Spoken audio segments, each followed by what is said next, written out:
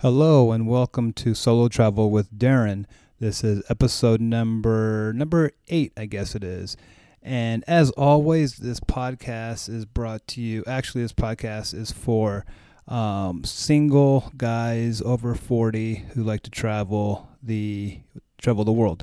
So, and more so, probably more than any other podcast, this one will definitely be for the single guy who likes to travel. In this episode, I'm going to be talking about the number one tip that I wish I knew before going to Stockholm, Sweden. And as always, this is what I wish I'd known before I went, or what I was looking for online before I went that I could not find. But in this podcast, I'm going to tell you the ironic thing about Stockholm, Sweden is that there are almost no really good-looking blondes in Stockholm, Sweden. And yes, I did say that. There's almost no really good-looking blondes in Stockholm, Sweden, despite the obvious worldwide reputation. And what there is in Stockholm is a ton of blondes, though. There's a lot of, I would say 80% of the girls that you meet are blondes. But on the 0 to 10, 0 being completely unattractive, 10 being drop dead gorgeous, you will not see many 10s at all in Stockholm. There's a few in the nightclubs, but there just is not any. There's probably more good-looking blondes in Scottsdale, Arizona than there is in Stockholm, Sweden. What there is in Stockholm is a lot of drop-dead gorgeous brunettes. Now, I don't know if that's the influx of the Middle Eastern people coming in, but the head-turning girls are all brunettes, and that's just everywhere out in the street at the mall or the park or whatever. You'll see very, very good-looking brunettes. Funny that it reminds me of Los Angeles in the U.S., where when I went to Los Angeles back in 1997, all I saw was really, really good-looking brunettes, and there was really no blondes like you see in Arizona and ASU. But anyway, so that's the number one tip that I have. If you want to go to somewhere to see the best looking brunettes, go to Stockholm, Sweden, not to see the best looking blondes. Also, once you meet the girls in Stockholm, they are not the most friendly girls that you'll meet in the world. What they are, they're kind of like Russian girls in that they give you what's called the icy first minute. And what that means is that whenever you start talking to them, they treat you like a stranger. And if they like you after the first minute, they warm up and they're super, super sweet once they feel comfortable and once they start to like you. If they don't like you, they make it pretty clear pretty quick. This is all in contrast to Western girls like American girls or Canadian girls or whatever. Canadian girls and American girls, they're always friendly, almost fake friendly when you first meet them. And then it's kind of your job to make them like you or whatever after about 5 minutes. Because if you don't, they'll get bored and find some other guy. And so it's just kind of the opposite how it starts when you start talking to girls when you meet them from either the West or the East or Eastern Europe. And what else is interesting in Stockholm is that when you go to the bars and the clubs, you don't buy girls drinks by their culture or whatever. The girls buy their own drinks. And that's kind of weird. I mean, I was there, but again, I'm American, so I have to buy girls drinks. And I told the Swedish girls when I was talking to them that I was going to buy them drinks because I was American, and it's just wrong for me not to do that. But then after a while, I did kind of break down. And I let them buy like the second round or third round or whatever it was, just because, again, I was in Sweden for crying out loud. And then part of that comes from Swedish girls are very, one, they're liberal, and two, they have a lot of control over their lives. I mean, I talked to a lot of girls in Stockholm anyway, who they were in their upper 20s, maybe 30s, who lived alone and went to work every day and all that, just like, a lot of American girls, unlike girls in Ukraine or Czech or Russia or whatever, where you don't really see a lot of girls over 25 who aren't married. And the girls who are still living at home at 30 live with their mom and family. So it's just different. When you're in Sweden, almost all the girls that I met, I think, lived alone for the most part. So that's another interesting thing about going to Sweden and meeting Swedish girls.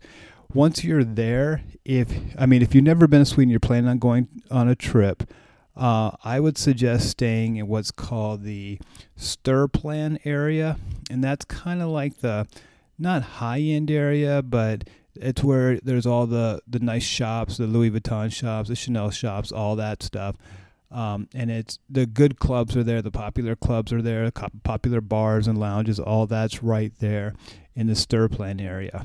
And if you want to go out to the clubs or the bar or the clubs, whatever, the best club that I saw in that area was called Sturkompaniet, and it was a pretty nice club. I mean, everybody was dressed nice. Again, not the crowd was pretty good. I mean, it wasn't nothing to jump up and down about. Everybody, again, all the guys were in jackets and stuff. All the girls were in, not all the girls, but a lot of the girls were in dresses. But then a lot of girls were in jeans too, which is, again, a little different for one of the most exclusive clubs in Stockholm. The other club that I went to was called the Opera Cafe Club. And that was down kind of by the river, maybe about a half mile from the Sturkompaniet Club. And it was good too. It was a little bit more lively, I guess. And the girls were a little bit better looking. The same thing though. Most of the girls were, like I said, 6s and 7s, a few 8s here and there.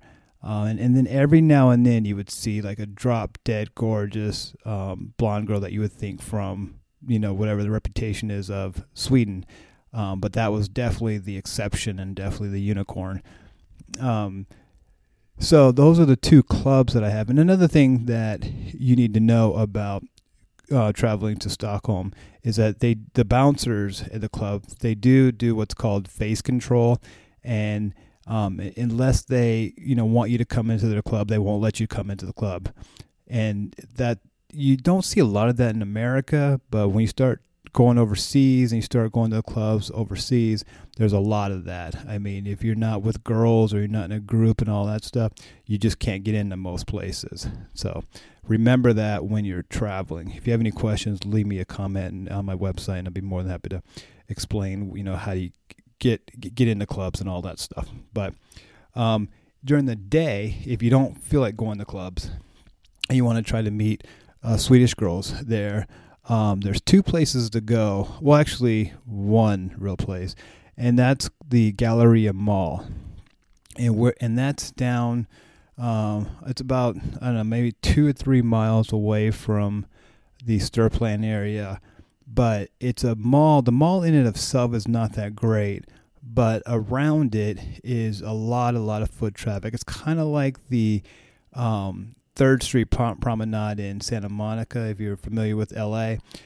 You have the mall down there, but then you have 3rd Street, which is a lot of foot traffic, a lot of shops, a lot of everything, a lot of people walking up and down 3rd Street in LA. That's kind of how the Galleria area is in Stockholm. There's just people everywhere, kind of like Times Square or Fifth Avenue in LA, in New York, I mean. And so that's the best place to go during the day if you want to try to meet Swedish girls during the day. That's where you go. And I will say this, though, one warning. In 2017 or 16, whenever I was there, all the girls you'd see on the streets, walking to the malls, walking to the shops, were wearing earbuds in their ears for their phone. So I imagine in 2020 that's probably a lot worse, or there's more girls wearing earbuds. So it's really hard to talk to girls just out during the day, with their earbuds in their ears. I mean, literally every girl had earbuds back then, so I imagine it's the same now. So that's it as far as my advice if you're going to Stockholm, Sweden on vacation. Finally, I'll just leave with this. If you're going to go, only go for about 3-4 days maybe. There's just not a lot to do in Sweden. I mean, again, obviously you're not going to meet girls all day, every day, So when you're not doing that, if you want to just check out what Stockholm has to offer, you only need about 3 or 4 days. There's a Vasa Museum that you can go to. There's the river tours you can go to. And then, there's just not a lot to do as far as I'm concerned. You can find everything there is to do on the internet. I don't need to tell you that.